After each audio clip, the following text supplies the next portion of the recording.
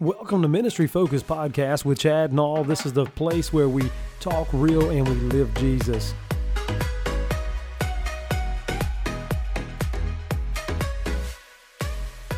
Hello and welcome to today's podcast. I am Chad Nall and I'm excited today to talk to you about some wonderful things out of the Word of God. Listen, Christian, you have nothing to weep about. What do you mean? And listen to what John chapter 20 verse 15 says. Jesus saith unto her, Woman, why weepest thou? Whom seekest thou? She, supposing him to be the gardener, saith unto him, Sir, if thou have borne him hence, tell me where thou hast laid him, and I will take him away. Listen, Christians are to be happy people. The problem with keeping happiness is that we live in a real world. There are times when we feel much like Mary Magdalene here in this scripture in John chapter 20. You see, her Lord and Master had been terribly mistreated and he was murdered. Now she's come to the tomb to anoint the body of Jesus and the body is missing. She did not realize that Jesus had risen. So out of sorrow and frustration, she stood outside of the tomb weeping, according to verse 11. Listen, I'm not deceived. Not everyone who comes to church is just overcome with happiness. In fact, some of you probably feel like weeping. Some of you may not feel like weeping. Your happiness is hampered by events that's happened to you and your friends. You see, life is filled with sorrows. There are sorrows caused by hurt feelings. There are sorrow caused by being mistreated. There is sorrow caused by seeing others hurt and neglected. There are sorrow caused by family difficulties. There is sorrows caused by strained relationship, maybe a lack of money and or job. There is sorrow caused by sickness and that of death. These sorrows create a barrier that makes it difficult for us to be happy. You see, Mary stood there weeping. She was asked by angels why she was weeping. Mary's answer to their inquiry was the reason now that she was weeping. However, it was probably the culmination of sorrows over the previous days that has also added to her weeping. So can I ask you a question? One to be answered in your spirit. Why are you weeping this morning? You may not be literally weeping, but what's making you sad on this wonderful day that God has given us? See, Jesus appears to Mary, although Mary at first does not realize it, and Jesus asks her, Woman, why are you weeping? You know, notice that Jesus cares when he asks the question. I believe that he is also telling Mary that there is no longer a need to weep. Listen to me, friends. Jesus cares about what is causing you sorrow. He wants you to tell him when you have sorrows. He cares enough to listen. Hebrews 4:15-16 says, For we have not a high priest which cannot be touched with the feeling of our infirmities, but was in all points tempted like as we are, yet without sin. Let us therefore come boldly into the throne of grace, that we may obtain mercy and find grace to help in time of need.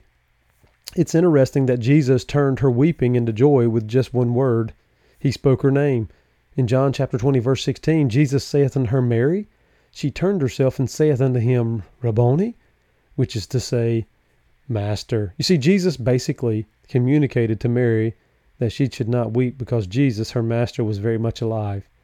You see, the Lord Jesus turned her sorrow into joy. And this morning, the Lord Jesus wants your sorrow to be turned to joy.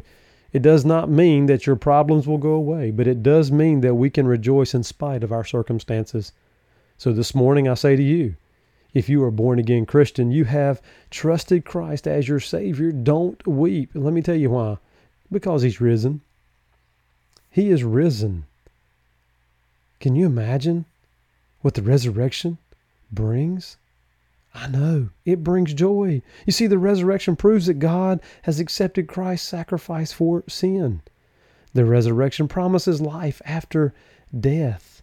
The resurrection shows us that Jesus is alive, so he can indeed intercede in our behalf, is what Romans 8:34 says. So listen, don't weep, because we're redeemed. When you were born into captivity. You were born into the bondage of sin. Listen, you are a sinner by nature. You have willfully disobeyed God. In order for you to be set free from your bondage, someone had to pay for your sins and set you free. This is what redemption is, the paying of a ransom to someone free. Think about that. This is what Christ has done for all of those that name him as Savior. It was not a ransom for silver or gold that was paid for your sin. It was the precious blood of Christ, the sinless Son of God that was shed. As John the Baptist said long ago, "Behold the Lamb of God, which taketh away the sin of the world."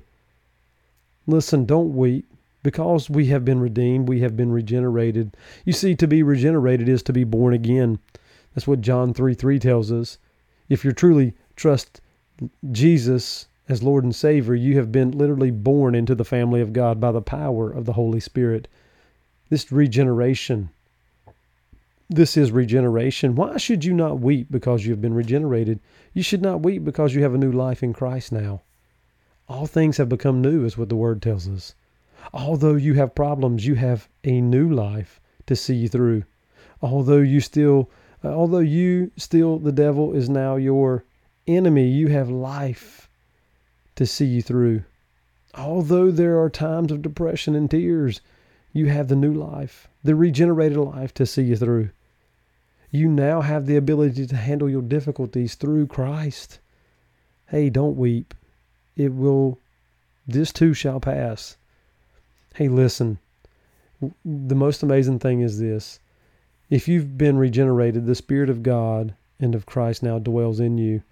He is literally living inside you. It is the Spirit of Christ who is present to comfort and to help you. How should the residence of Christ through the Holy Spirit encourage you? It is the Holy Spirit that brings comfort to you when you hurt. It is the Holy Spirit that tells you that you are a child of God. It is the Holy Spirit that empowers us to witness. It is the Holy Spirit that produces fruit in our lives. It is the Holy Spirit that helps us pray. So if Jesus is residing inside of us, what should our response be to him? Our response should be to abide in him, to remain close, to have fellowship with him. Listen, child of God, you have nothing to weep about. And I'll tell you why. He's coming back again. He's coming to receive us. Listen to what John 14:1-3 says. Let not your heart be troubled. Ye believe in God, believe also in me. In my Father's house are many mansions. If it were not so, I would have told you. I go to prepare a place for you, and if I go and prepare a place for you, I will come again and receive you unto myself, that where I am, there ye may be also. Can I tell you this? Can I tell you this morning that Jesus is coming back for us? He might come and receive you personally by the way of death, or he may be here when he comes for those who believe in him. Christian, your life is temporary in this world. Christian, at any moment, you could be taken by death.